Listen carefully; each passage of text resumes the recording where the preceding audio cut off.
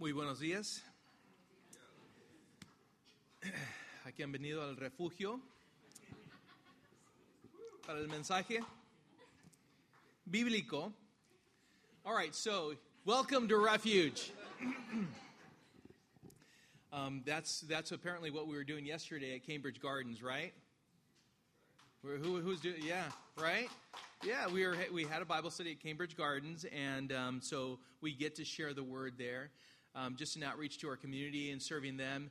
And so it's just been a wonderful thing that the Lord is doing, not only there amongst the residents of Cambridge Gardens, but also through His people, through you who participate in that outreach there at Cambridge Gardens, here in Riverside and locally.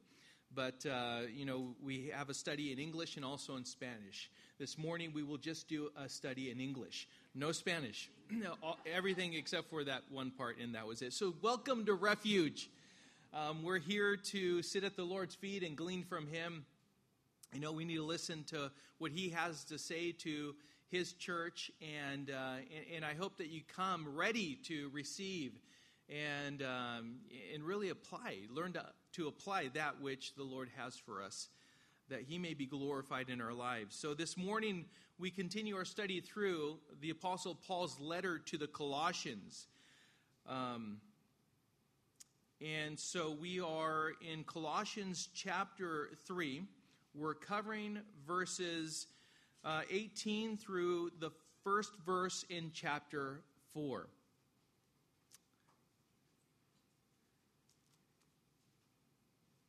So the first part of this letter, as I explained last week, was doctrinal. It was a theological foundation upon which the practical side is to be built on, to understand why it is that we do what we do in the manner in which we do it.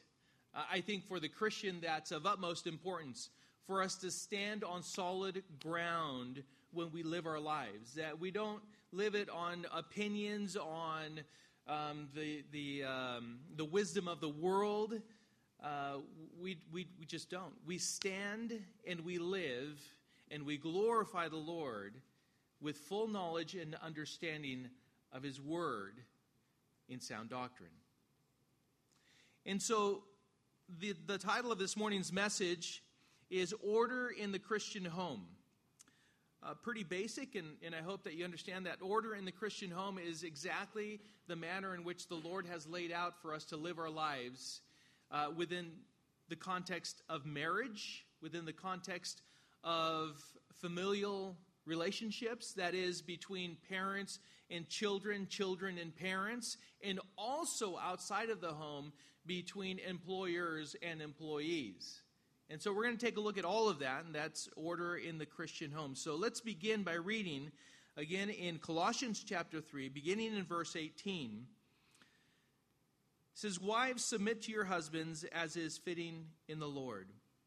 Husbands, love your wives and do not be harsh with them. Children, obey your parents in everything, for this pleases the Lord. Fathers, do not provoke your children, lest they become discouraged. Bondservants, obey in everything those who are your earthly masters, not by way of eye service as people pleasers, but with sincerity of heart, fearing the Lord. Whatever you do, work heartily, as for the Lord and not for men, knowing that from the Lord you will receive the inheritance as your reward. You are serving the Lord Christ. For the wrongdoer will be paid back for the wrong he has done, and there is no partiality. Masters, treat your bondservants justly and fairly, knowing that you also have a master in heaven." Heavenly Father, we want to commit this time into your hands, Lord, asking once more for your blessing, your anointing, that your Holy Spirit would give us understanding of what we have before us. Lord, may we have reverence toward your word. May we honor your presence. May we seek and desire to understand what you are going to explain and help us through to practically live this faith of ours that we declare to the world in a manner in which is fitting for us and glorifying to you. And so, Lord, bless our time together. We commit it into your hands, and we pray this in Jesus' name. Amen. So this morning, the Bible is addressing order in the Christian home. Order in the Christian home. So it's a very practical application of the truth of God's Word. What this means is that there are biblical standards that govern the manner in which a Christian household is to conduct itself and each member within it. And this standard extends, as we will learn, outside of the home and into the workplace. It should touch every area of life, not just within the home, but outside the home as well. There are some words that we will perhaps learn what they mean, at least with a deeper understanding. Words like submit, words like love and obey, and also what it means to provoke, what it means to do things in a justly manner, in a fairly way, and how it is that they fit into the order in which God commands and yet desires that we do this voluntarily, willingly, exercising our free will to apply these things to our lives to His glory. As we demonstrate that ultimately we are giving preference to the Lord in our lives in response to the love that He has demonstrated to us. In every area. In marriage, with our kids, and kids with our parents, and in our workplace. Last week we covered the basic biblical principle of putting off and putting on. For those of you who weren't here, I know that you can catch up. It's always recorded. It's on Facebook or it's on podcast, or you can pick it up and keep up with the teachings through this letter to the Colossians. And so we know from last week that we learned about this basic principle of putting off that which is sinful, that which is unbecoming of a Christian, and instead putting on or being clothed with that which is deemed and defined as righteousness before a holy and righteous God, that which is fitting for a Christian. So we learned about all of that.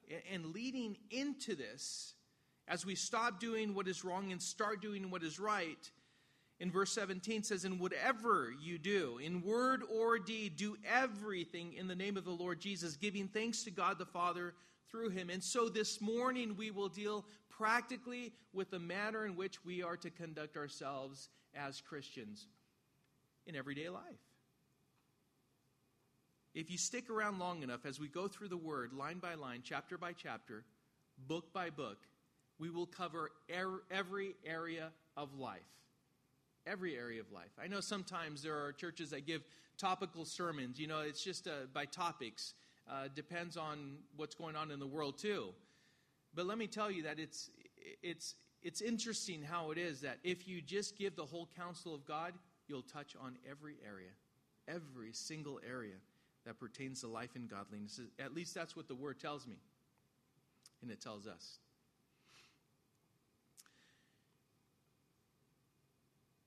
Here's what should govern how we speak and act within and outside the home. This is what we have before us. In the name of the Lord, expressing our thanks to God the Father by honoring the Word of God with a willing obedience toward Him. So let's start out with wives, shall we, men?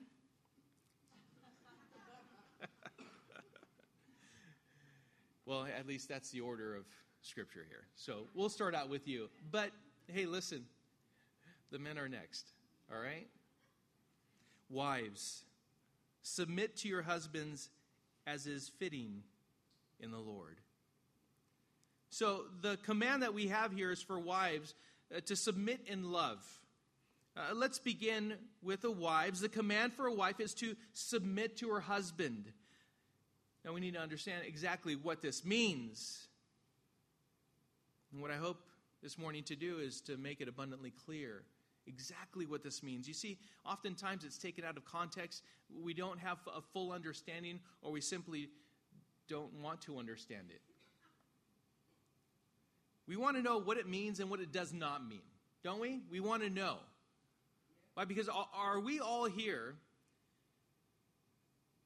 with a desire to gain more understanding, that we would know how to glorify our Lord a little bit more? Okay, then we're in the right place. Let's start out with this. This is a command, not a suggestion. We can start out there, right? And then are we all in agreement? Are we all in agreement? Amen? All right. Come on now. So it's not negotiable. But it definitely has to be understood in order to be applied in the right biblical manner. Otherwise, it can be abused or misapplied either by the husband or the wife. Either one can do the abusing of this command right here. The word submit is a word that means to subject or subordinate. And it appears 38 times in the New Testament, 23 times in the Pauline epistles, and only one time in this letter to the Colossians. One time in this letter, and it appears right here. There are subtle and yet significant differences in the manner in which the word is used. It depends if it's in the active voice or in the middle. And I'll explain that to you. Because, for instance, in the active voice, it means that the power to subject belongs to God. He will subject all things unto himself. He is the one whom subjects all to himself. But the middle voice describes a voluntary submission. Submission in humility. Church members to one another, Christ to God the Father, and wives to husband. And it's applied in this manner. And that's what this word is. It's a voluntary submission. It's not something that men, you don't subject your wives to yourself. It's in the middle voice. For them, they are to submit willingly, voluntarily, with desire to honor and glorify the Lord. This word does not mean servitude or slavery, nor does it mean that a husband is to make his wife submit. If he does, then be reassured. Your wife's heart will not be in it. It'll be like that little girl. You've heard the story. I've said it several times.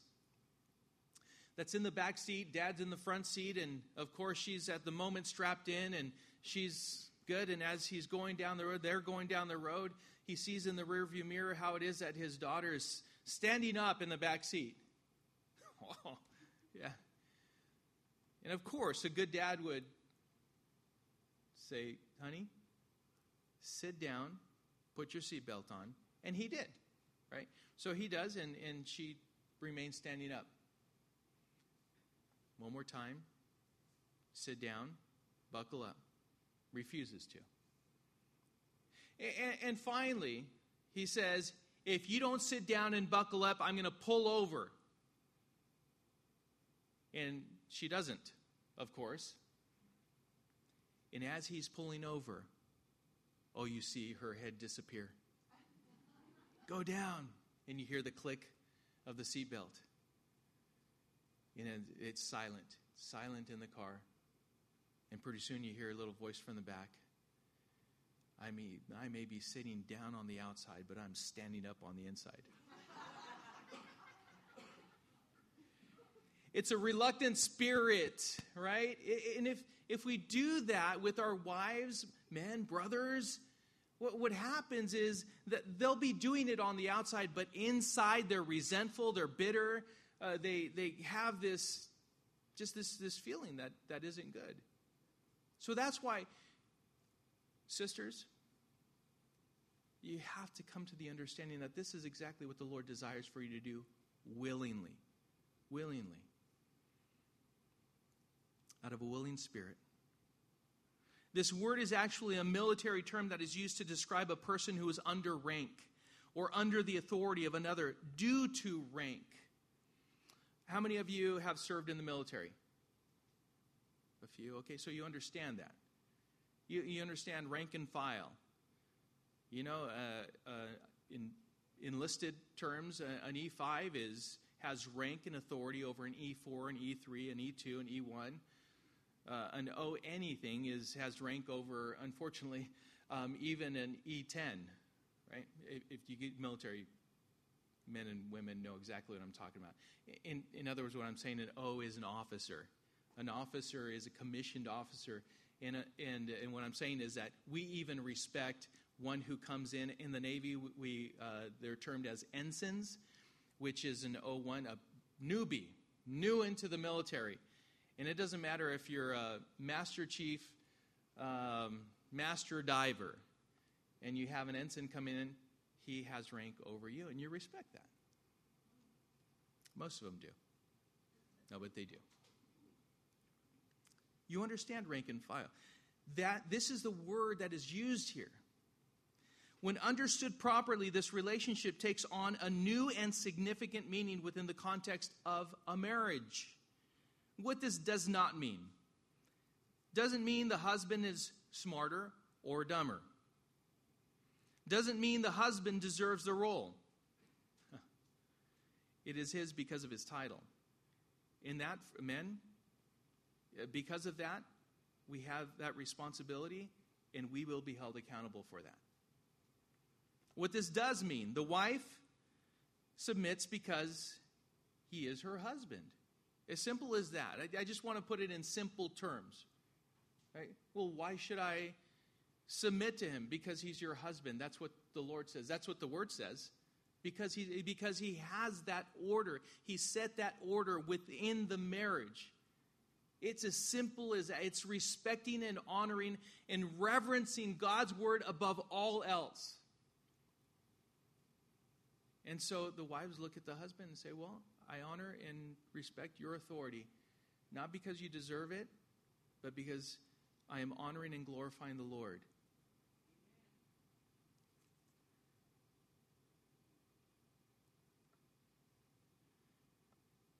What this does mean is this applies to your husband.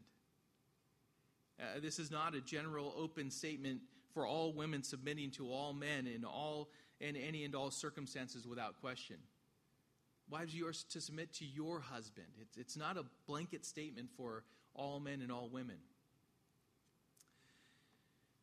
As is fitting in the Lord, this is something that's also been taken out of context quite a bit by both husband and wife. This does not mean that the husband is to be submitted to as if he were God. In other words, if you expect your women to just, hey, listen, submit, woman. Don't be asking any questions.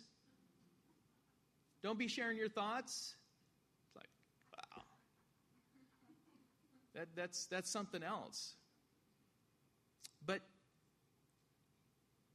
if our wives are submitting to the husband in that way, then can I make something very clear?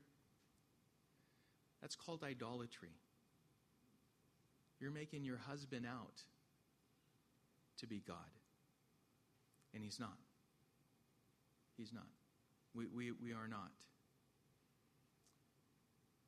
But this also does not mean that a wife is to determine when she wants to submit to her husband and when she doesn't want to submit to her husband, depending whether she determines if her husband is behaving in a way that the Lord wants him to.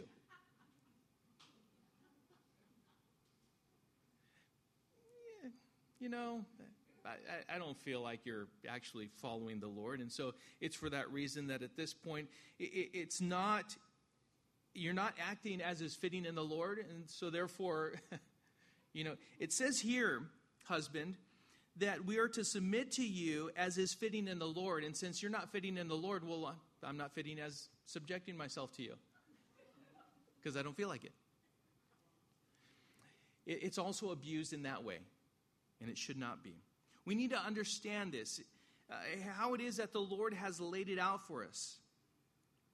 Because this does not mean that the wife will submit to her husband only when she agrees with him. How often would that be? Right? When we fully agree with each other, we're in just complete harmony and we're just moving along. Are you guys okay? You guys how long have you been married for more than 1 year? For those of you who have been married for 1 year or less, you're not in this poll. You're out of this poll because your marriages are perfect and you're still in the honeymoon stage and you can't do anything wrong, right? And so, son, sorry, you guys can't answer this. But for everyone else, you know what I'm talking about, right? You have these discussions, sometimes passionate discussions, that we can call them. Other people call them disagreements or arguments. But you have these things. The thing is coming together. We're not robots. But the Lord calls us to be deliberate and conscientious about how it is that we interact together as husband and wife. As is fitting in the Lord, what this has to do with is honoring the Lord Jesus Christ. That's why I always ask in premarital counseling, why are you getting married? Why are you getting married? And the number one answer is, because I just love him and I love her and we just, he makes me feel so good. And, no. That too, that should be. It really should, right? It's like we make each other, we really love each other in that way. But here's the answer that we're looking for. We want to honor the Lord. That was it. We want to honor the Lord. If he's preeminent, if he's first in marriage, then everything will fall into place. Why? Because when these discussions come up, you will seek to honor and glorify the Lord above all else. And you will be more inclined to humble yourself and consider the other person more than yourself. That's what it means as is fitting in the Lord. There are times when a wife is not bound to honor this. Number one, when the husband is asking the wife to sin. Number two, if the husband commits adultery. Those are the two. Right? There are other variances, but those are the two as far as Scripture is concerned. Okay? Sin and adultery. Those two. Now, with that said, though, I have to say that what God prefers is reconciliation, restoration.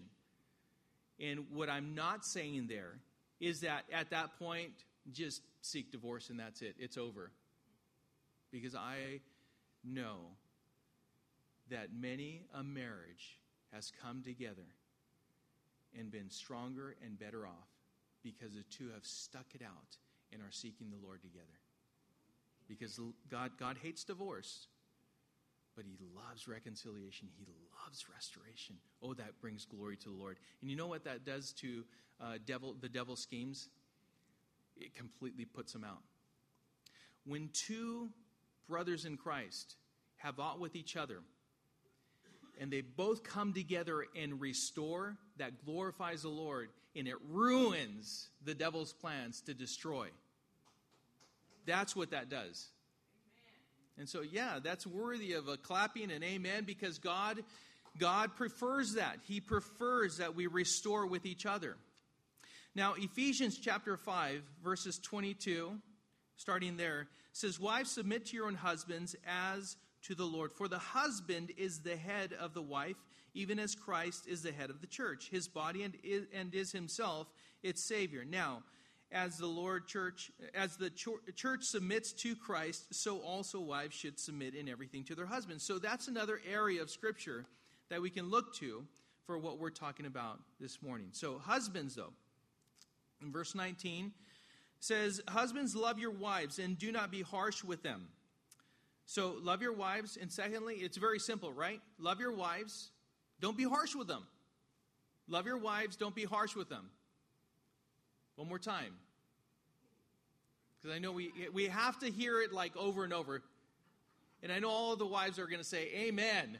So love your wives and don't be harsh with them. Those two things, right? This was contrary, by the way, to how it was that husbands of that time would be allowed and expected to treat their wives, or even relationships between fathers and their children, masters and their servants, or in our day, employers and employees. This is not just this conditional love. This is actual agape, sacrificial, serving type of a love. It's a love that provides, protects, and considers the other person more than self. Agape love is not governed by feelings or emotions, but rather a strength and firmness in fulfilling a discerned, godly need of the other person. That's what that is. It is unchanging. It keeps no record of wrong. It is not a love that is expressed expecting something in return. It is not given when deserved, but in spite of whether it is or is not. And it's a love that continues to pursue even when ignored, rejected, or perhaps even despised. Agape love doesn't depend on whether you feel love for your wife. It depends on whether you love God more than your wife, and your actions are a response to your desire to express your love for Him by loving your wife regardless of how she treats you. Oh, that goes far beyond. I mean, that verse right there, as simple as it is that.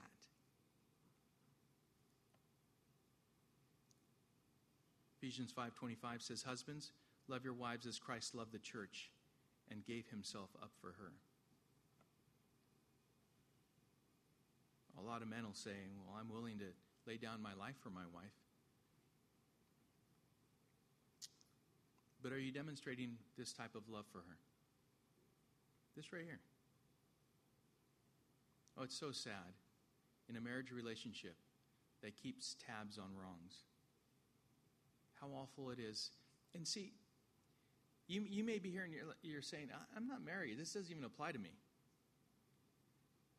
Can I tell you that these relationships will teach us the relationship that is required of us and applicable to us between us and the Lord? That's what I'm saying. Pay attention, church.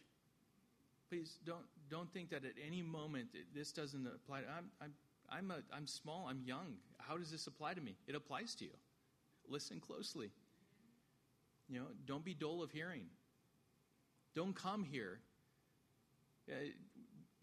wanting to be tickled in the ears. I have an itch. I just want you to tickle. I want to hear what I want you to tell me, and you to come seeking understanding, asking the Lord to give you understanding.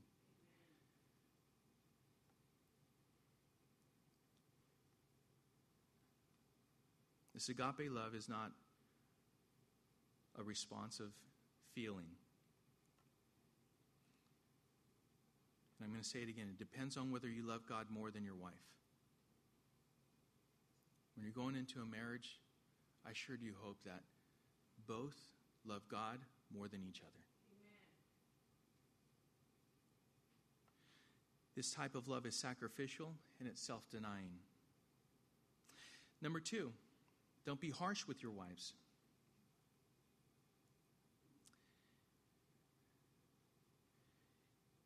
Even when you husbands believe that your wives are not deserving to be treated with agape love, number 1, you don't understand agape love.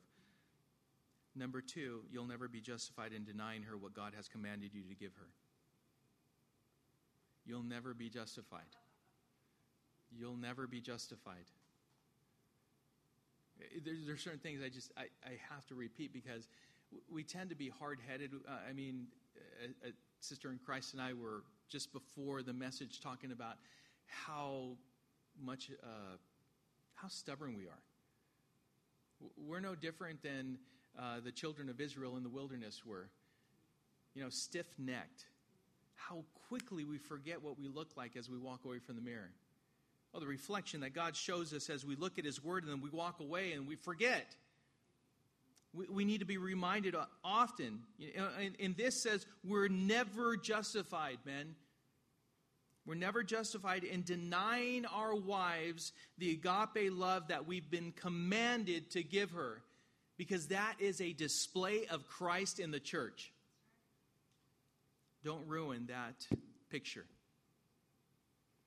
Agape love is especially significant when the recipient does not deserve it. Let me ask you something. When was the last time you deserved the agape love that God gives you? No? Not here either. Because it's just like we don't deserve God's agape love, and yet He did and He does. So wives, submit to your husbands as is fitting in the Lord. Husbands, love your wives and do not be harsh with them. Secondly, children and fathers. This relationship here. Children, obey your parents in everything, for this pleases the Lord. Fathers, do not provoke your children, lest they become discouraged. Oh, the relationship between the children and their parents. Now this command, verse 20, this is a command for children. It's very simple. Very simple. And yet, it seems like this word has to be taught in different ways, different degrees of volume at times, and by both father and mother. It's this word, you ready? Just obey me, please. Please, right? Obey. What does that mean? Comply with the command. Comply with the command. Comply with the direction that you've been given. Trust me, kids, you'll be better off when you go and are employed by someone that you learn this in the home, because then you'll be better off when you go, because you'll be able to do this and understand why when you go out into the real world. All the parents.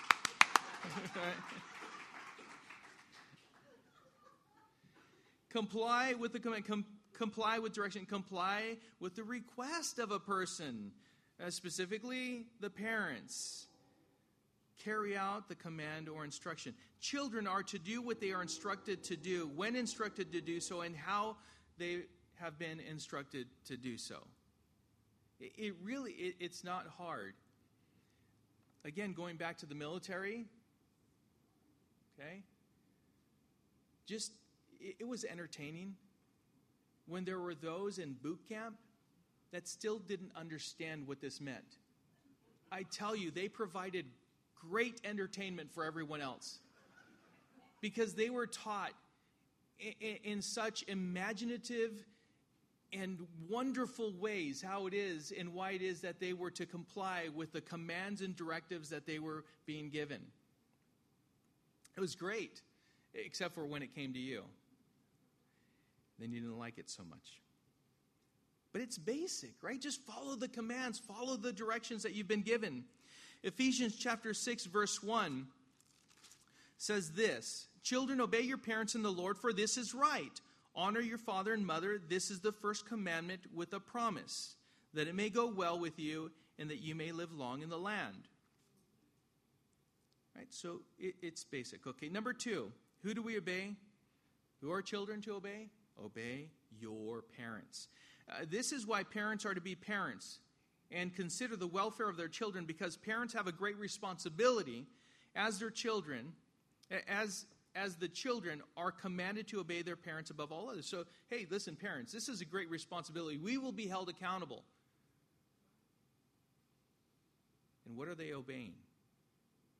If they're commanded to obey their parents, you better understand what it is that you're giving them direction in and how you're giving them direction.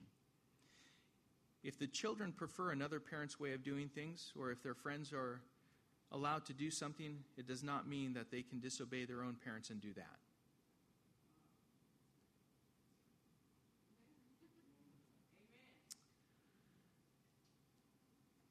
compare, right? Jim's dad lets him do this. And why can't I, right? I remember doing that. Yeah, I is dumb, right? It's like, what's wrong? And then you hear it now as a parent, and you're like, that's not how I sounded, right? Like, yeah, just like that. Just because someone else's parents allows them to do this or that doesn't mean that you can now disobey and be rebellious toward your parents. Number 3, in everything, you can't pick and choose what you're obedient in. Oh, just in certain things. No. This demands focus. It demands attention. It demands also integrity. See, our children are learning. They're learning what this is, what discipline is, what following commands and direction, what it means, what it looks like. And you're responsible to give it. A child is to learn how to obey their fathers, their parents above all, and in all manner of instruction and direction. And number 4, this pleases the Lord. If a child learns this with a father in the home, he will understand the relationship he is to have with God as he gets older. You actually make it easier for your son or daughter to understand that relationship between God the Father and us, his children. We understand that. Proverbs 22 and 23. I'm just going to pick a few verses here. Proverbs 22:6. You know this very well, right? Train up a child in the way he should go, and when he is old, he will not depart from it. Verse 10 is a good one too. Drive out a scoffer, and strife will go out, and quarreling and abuse will cease. How about 23, verse 13? Do not withhold discipline from a child. If you strike him with a rod, guess what? And this is scripture. He will not die. Although he acts like he's dying, he will not die. He will not. If you strike him with the rod, you will save his soul from Sheol, which is the grave, from death. God disciplines those whom he loves. That's you and I. The rod, somehow there's this understanding that takes place. The connection is made in such a perfect and powerful way that when it is applied rightly, all of a sudden they gain understanding. It's like, oh, now I see what you're saying, Dad. Okay. Right? No, spare the rod, spoil the child. And listen, don't withhold discipline from a child, because if you strike him with the rod, he will not die, but he will gain a respect and honor for the things that are best in life, and that is learning how to take direction from the Lord himself.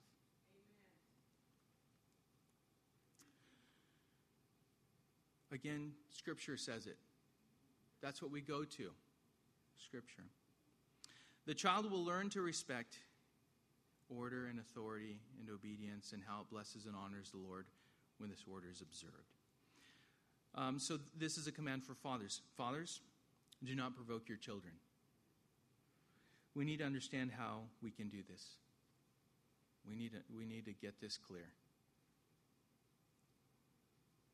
Being too rough. It's just, it bugs me, because I think of, I grew up going to my uncle's ranch, and I remember the term breaking a horse. Do you know, you guys heard that term, breaking a horse? And what it is getting to the point to where you break the horse's spirit. Do we want to break our children in that way? No, we don't want to. Do not provoke your children. How can fathers do this? Being too rough. This is just plain harsh. Jarring the soul, the spirit of a child. Being severe or even cruel. That's what this is referring to. Being too constricting. In other words, dominating, constraining, controlling, suppressing.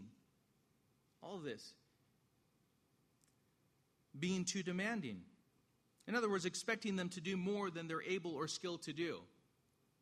Careful, they're 5 years old. What you expect sometimes of a 5-year-old to do is just not, it's not fitting. He or she is 5 years old, right? 3 years old, 2 years old. Let them be kids, but just consider the fact that they're kids. They're young. A 10-year-old, a 12-year-old, 13, a 15-year-old. A 15-year-old is not fit for running the household. Just know that. I'm reminded of that every day. I love my son. But he's not, and I don't expect them to.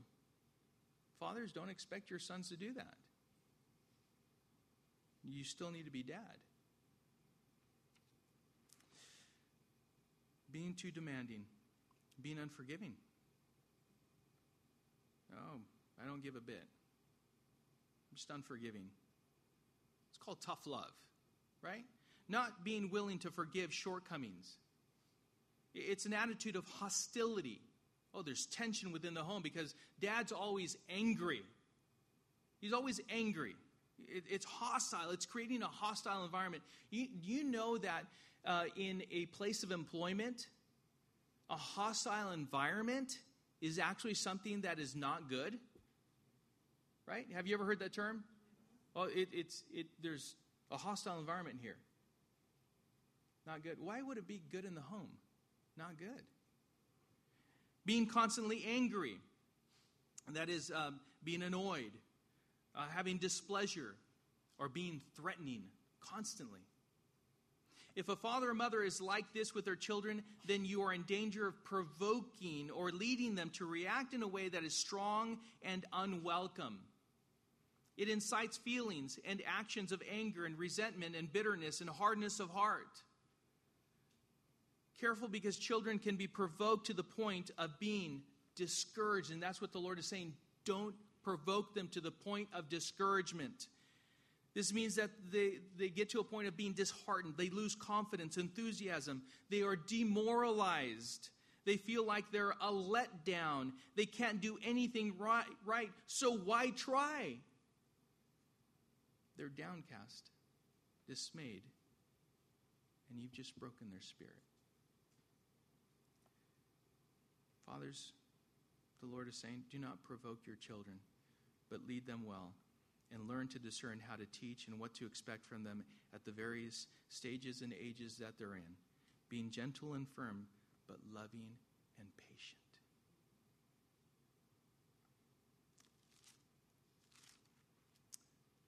Ephesians 6:4, fathers, do not provoke your children to anger, but bring them up in the discipline and instruction of the Lord. May they see the character of God in you. I know we oftentimes blame the child's behavior, but who's the parent? Who's responsible for teaching and leading? Even a leader in the church is required to get this right. 1 Timothy 3:4-5 says, he must manage his own household well, with all dignity, keeping his children submissive. For if someone does not know how to manage his own household, how will he care for God's church? Children, obey your parents. Fathers, do not provoke your children. So number one, husbands and wives. Number two, we saw children and fathers. Thirdly, employees and employers. Verse 22 says, bondservants, obey in everything those who are your earthly masters, not by way of eye service as people pleasers, but with sincerity of heart, fearing the Lord. Whatever you do, work heartily, as for the Lord and not for men, knowing that from the Lord you will receive the inheritance as your reward. You are serving the Lord Christ, for the wrongdoer will be paid back for the wrong he has done, and there is no partiality. Masters, treat your bondservants justly and fairly, knowing that you also have a master in heaven. Employees are to follow the instructions of the employers. Again, something very basic. Okay, masters and servants, as we apply it to today, it's employers and employees. That's the relationship. So what instructions are employees to follow? It says here, all of them. Not just the ones you like or the ones you agree with or the ones you just simply choose to follow, but all of them. Motives matter, is what we see here. Your work is not to please others or your boss to get a pat on the back. It's like, well, wait a minute. Aren't we looking for some kind of affirmation, or shouldn't we take that as a response of perhaps that we're going in the right direction? If they give it, they give it. If they don't, that's not what you're doing it for. Motives, the motive is everything. Motive is everything. It's simply because you reverence the Lord and desire to please Him. That's it. So we don't do good works for the accolades, but when you do get them, you know that it glorifies the Lord. You know what that forces you to do is to be humble. This guards you from entering into pride and arrogance, thinking too much of yourself. It's just, you know what? I'm just doing the best I can for the glory of God because I serve an audience of one. And if I'm recognized for that, all glory and honor to God and God alone. It's to His glory. Thank you, Lord, that you're giving me favor and that I'm simply, hopefully, by your grace, reflecting that which ought to be reflected in my life as your child. I want to honor and glorify you. And when you do this out of a heart that is full of thankfulness, love, and reverence for God, you know that your most treasured and prized reward does not come from any man, but from the Lord whom you are ultimately serving as you serve your earthly boss.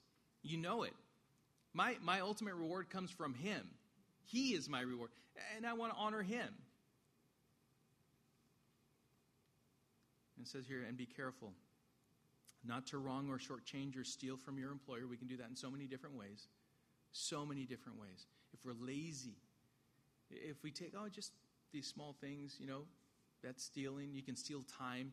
You can steal by just being lazy and not doing your best. You can shortchange your employer by doing that. And that's even if your employer doesn't find out.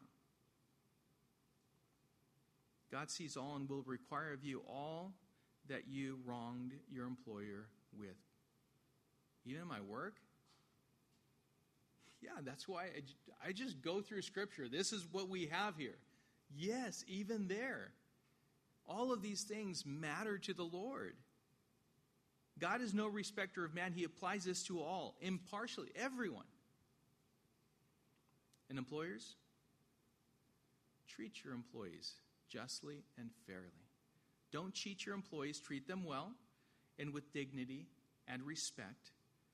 Not like they're under you, but like they are part of a team serving in their respective roles with honor and dignity.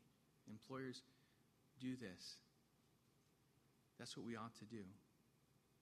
In other words, don't treat them like property or slaves, or with disregard for them as people, as human beings